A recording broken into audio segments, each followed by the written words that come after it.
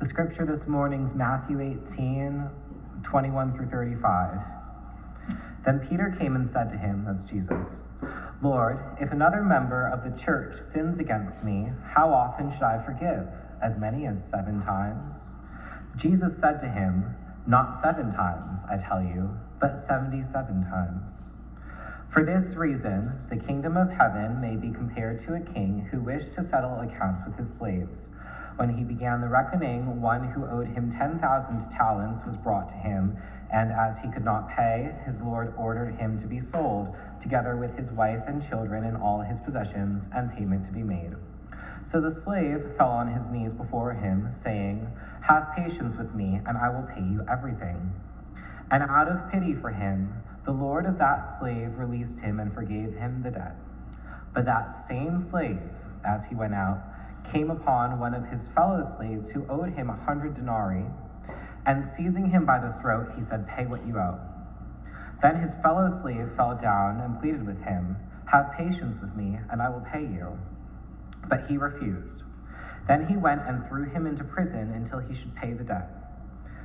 When his fellow slaves saw what had happened, they were greatly distressed, and they went and reported to their lord all that had taken place. Then his lord summoned him and said to him, 'You wicked slave, I forgave you all that debt because you pleaded with me. Should you not have had mercy on your fellow slave as I had mercy on you?' And in anger, his lord handed him over to be tortured until he should pay his entire debt. So my heavenly Father will also do to every one of you if you do not forgive your brother or sister from your whole heart." These are our sacred stories.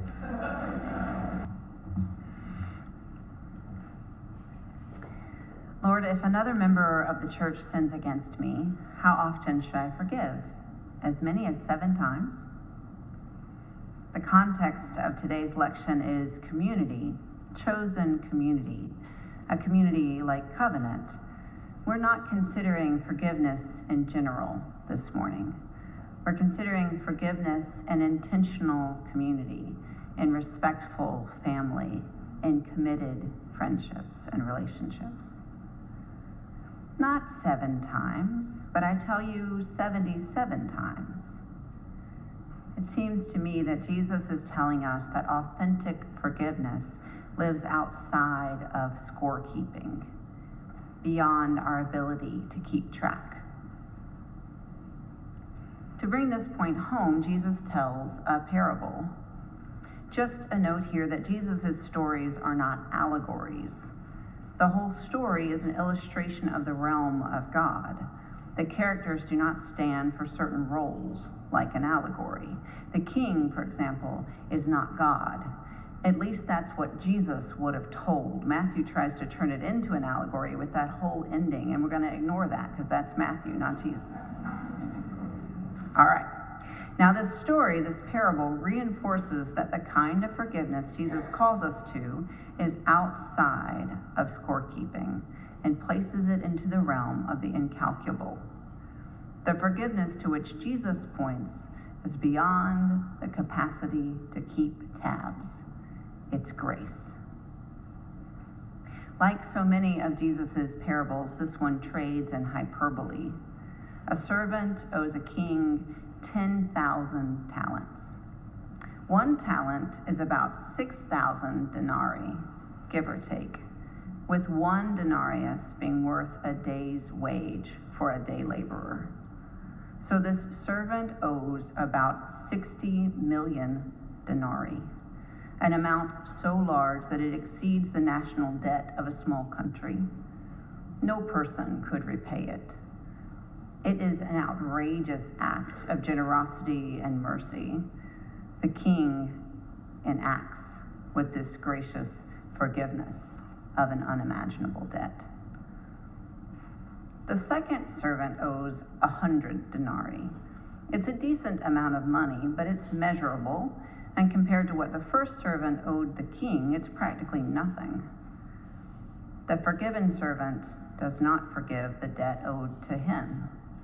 And the parable does not explain the servant's refusal to forgive. And I'm not sure it matters. Let's return to the beginning of the parable. Jesus said to Peter, "Not 7 times, but I tell you 77 times, for this reason the kingdom of heaven may be compared to a king who wished to settle accounts with his slaves." The realm of God is like the king who forgives beyond comprehension, beyond measure, beyond expectation. The realm of God is like grace, offered above what we can imagine. The realm of God is grace upon grace upon grace. Jesus is upending the basic structures of how we negotiate relationships. We are much more comfortable with keeping score, with quid pro quo, with quantifiable transactions. This familiar way of doing relationships is certainly not new to our time. By the time we get to the early churches, some 100 years after the death of Jesus and the time that Matthew would be writing, transactional relationships were the norm. Part of this shift was due to the influence of Greek and Roman ideologies, theologies, and practices. Perhaps the greatest contribution to relationships becoming more transactional was the rise of the patronage system. As Igor Lorenzen writes, the entire Roman system was set up as a patronal network, with the emperor at the top of the pyramid.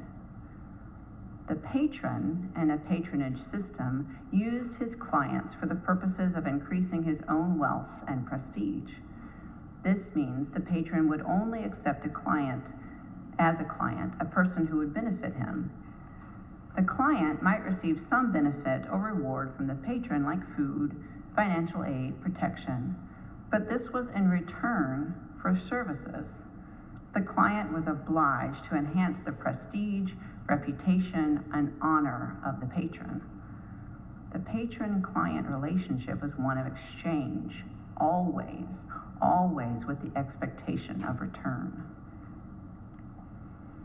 Patronage is not hospitality.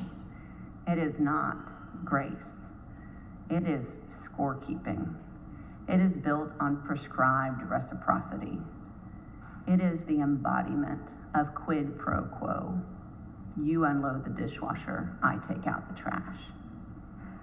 Patronage expects recompense for every act of kindness or generosity. This is a system of exchange with little to no room for grace. And we know full well that the ideas of patronage remain alive and well. The expectation of return, the tit for tat, are all still with us. Just consider recent conversations around forgiving college debt. One would think anyone having read today's parable, or the prodigal son, or the parables about the workers in the vineyard, or anyone who prays with Jesus, "Forgive us our debts as we forgive our debtors," would welcome such generosity, such potential liberation. But perhaps the ideas of patronage are too ingrained. Ideas about reciprocity and what is owed and to whom, both then and now, are part of culture, part of the way we live and do.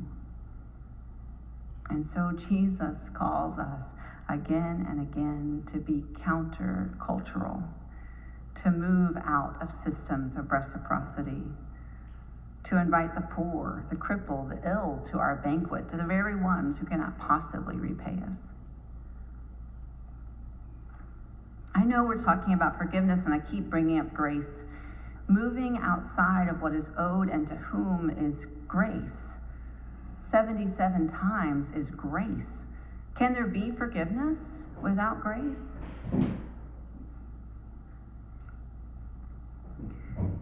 If anyone tells you that getting a tattoo doesn't hurt, they're lying to you.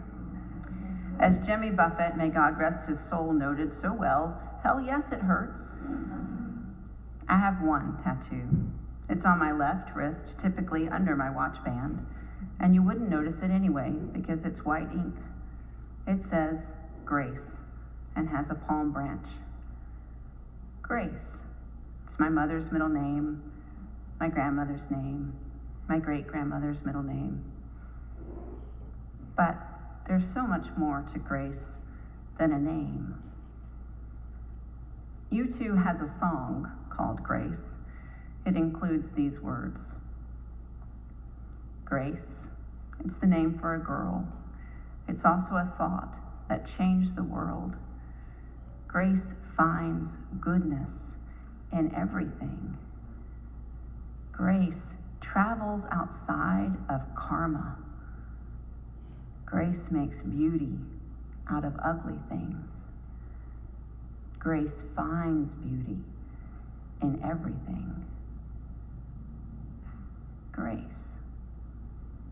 travels outside of karma, outside of quid pro quo. It's grace that enables us to forgive and forgive again out of abundance and compassion. My friends, I don't know about you, but so often the grace for forgiveness that I need is for myself. I carry around the wrongs done to me and the wrongs I have done. Sometimes I take them out at 3 a.m. and rehearse them. Forgiveness invites us to put it down, to do what we need to do. When we need to forgive, we name the hurt with the expectation of being heard and respected. We invite a restoration of relationship.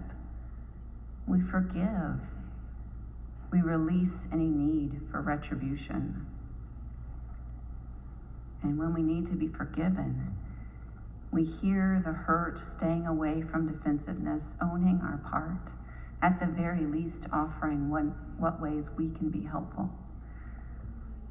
Hopefully we ask for forgiveness. We work to forgive ourselves. And then we put it down. We surround ourselves with grace upon grace upon grace, and we put it down. We put down the hurt. We put down our mistakes. We put down the pain. We put down the desire for retribution. And we probably need to do this again and again. The Greek word for forgive in these verses is aphazo.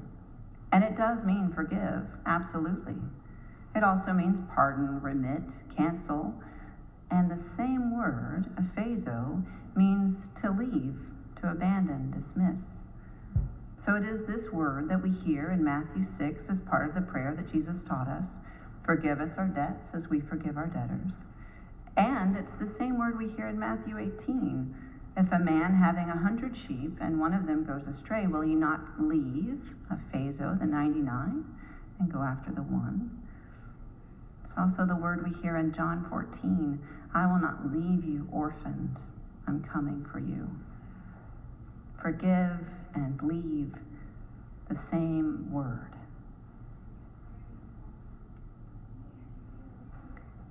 It was after we'd made our way around an enormous puddle on the Camino. Actually, it was more like a pond. We scaled a stone fence to one side to try and skirt the water. Once we made it to the other side, Tanya mentioned that the experience made her think of a story. She then shared the story with us. A senior monk and a junior monk were traveling together. At one point, they came to a river with a strong current. As the monks were preparing to cross the river, they saw a woman also attempting to cross. The woman asked if they could help her to get across to the other side. The woman had many packages. The two monks glanced at one another, and then without a word, the older monk picked up the woman, and the younger monk gathered all the packages. As they were crossing the river, the woman complained and groused without stopping, worried about her packages, afraid the monk would drop her, convinced the monks weren't doing a good job. The monks carried her and her packages across the river, placed her gently on the other side, and returned her packages to her. The monks then proceeded on their journey. They walked for an hour and then two. They walked another hour, and then finally the younger monk burst out. I cannot believe that woman was so rude. We carried her across the river. She did not get wet at all. None of her packages got wet. We were soaked through, but she stayed perfectly dry. And all she did was complain the whole time. How could she be so inconsiderate? She didn't even thank us. The older monk waited until the younger finished, and then gently replied, "Brother, I sat her down on the other side of the river. Why are you still carrying her?" Put it down. Put it down. How many times? Oh, at least 77. Forgive, be forgiven, and put it down. This is the invitation. This is the path of peace. This is grace. Amen.